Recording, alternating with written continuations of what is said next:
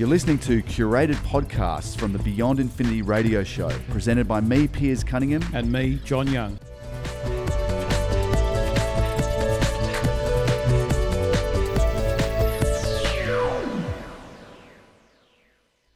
For years, they've been talking about how they could enhance, say, the cinema experience by, what they used to call the feelies, the idea that you could sit in a seat and, the seat might vibrate with the action that you're watching on the screen, or 4D television. You might movies. smell something, Yeah. that if there was, I don't know, like a wet road, dusty road after hot weather, and then you get this rain on it, that very evocative smell. Yes. Things like that to kind of trigger that olfactory sense that you have, which is very quite immersive. It's a powerful sense. Yeah, it is. It's interesting to say about the movies because the director of the Truman Show wanted to include Peter Weir wanted to include video cameras in every single cinema, have them pointed at the audience, and then at a point throughout the movie wanted to sort of stop the movie and have the rolling image from the video screens to be up on the screen, and everyone in the theatre be going, "Hang on, that's me. I'm up on the screen."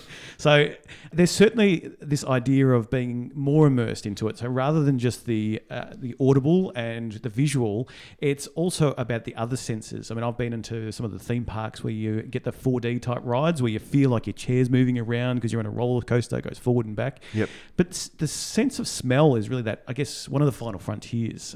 There's certainly a touch sensor when you can put a glove on, or you can put something to wear which will constrict or send a small jolt of electricity through you to make it feel like something. But smell has been talked about for years. Smell-o-vision, and imagine TV advertisements that cook up your lamb roast or something, and then all of a sudden you're sitting at home and you can smell that through the TV. Obviously, there's a negative side to that. You don't want to send bad smells out there. Like your laser printer or your colour printer, and you feed it with colours and it can then create an image for you. You could have a machine that you fed it the raw materials of smells, and then somehow it could simulate smells. So if you're trying to sell a roast on a TV commercial, scratch and sniff, then you could have that smell created by a little box. But I'd imagine the technology is a fair way off. Well, look, there is researchers in Malaysia which have been looking at developing how you can send scents via the probes in your nose. Now, look, there's a number of sort of caveats over this. They're not suggesting that they're going to develop this thing that you're going to stick up your nose and wear all the time. At the moment, it's more of a proof of concept to see how it works. They've had researchers and people within the study sort of lying back, and they've got their other sort of sensors covered up, so wearing a blindfold, or they've got something in their ears they can't hear. And what they do is they put these electrodes up the nose, because your nose senses molecules in the air. This is what typical smell does. The molecules from food and everything that you can smell, they hit the nerve endings in your nose, and your nose can then turn that into an electrical signal into your brain, so you understand what that is. And what this research is looking to do is, can you synthesize a smell through the nasal cavity by an electronic signal? And they have proved, some small success in some basic rudimentary smells. They're not sort of suggesting that they've got a full recipe of, every potential smell, but they are looking at how you can generate this sort of an inkling. I think there was like a pine and a timber type smell that they could create in there. So, as I said, very, very rudimentary. I guess what the idea they're looking at there is to sort of have a more immersive experience if you're in a virtual environment. Let's say you're wearing your goggles and your headphones, and you want to sit there and have a conversation with a friend. Well, why not make that into a dinner with a group of friends? And you could be anywhere in the world. Maybe somebody cooks a basic meal, and then you are able to smell that meal as you eat yours, and they're able to smell yours. So it's, in a way, it's kind of sharing that technology. What it's also looking at is, in a way, how the cochlear implant had revolutionized hearing for the cochlear, deaf. yes. They're also looking at, if you can synthesize smell through an electronic signal, perhaps you can create an implant that people that can't currently smell, maybe they can then restore the sense. So there is some talk about, obviously it's a hard sell to get people to shove something up their nose.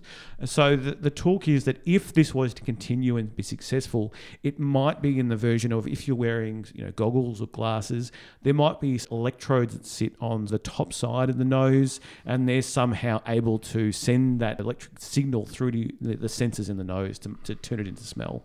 Still a very long way off. I just thought it was an interesting and sort of a little bit quirky, a little bit out there. And, smell-o-vision we've talked about forever. Well, it's interesting that you go back to smell-o-vision, because if you sort of trace the development of the motion picture, apparently in 1893, the first motion pictures, that's when they ran stills together in a sequence, and that gave you that sense of motion, because that's all motion is. It's a bunch of individual 18 frames per second or 24 frames per second, whatever it is. And then in 1927, they added talking. They used to call it the talkies. And then in 1959, they tried to add smell.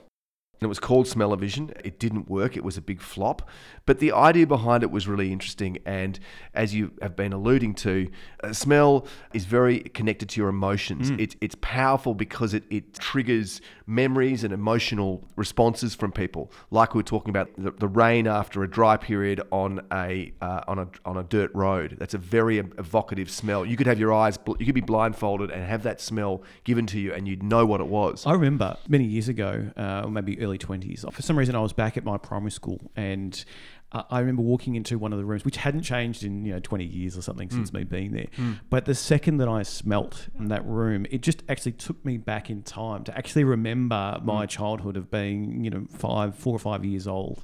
And there was things that I remembered that outside of that, I probably wouldn't have come up if I just tried to think about those memories. It was only purely because of the smell, which actually so your memory was triggered by a smell, and you'd reckon potentially for helping students remembering, studying for exams and stuff, if you associated a particular smell with a particular subject or a particular topic within a subject, and then you potentially were allowed to have that smell given to you, it was produced somehow in the exam, then would your results improve because you've had that memory trigger? So maybe that's an idea for people studying out there. Maybe get a half a dozen or more different deodorants, for example, and as you're studying a particular topic, just spray the deodorant into the air at one little burst.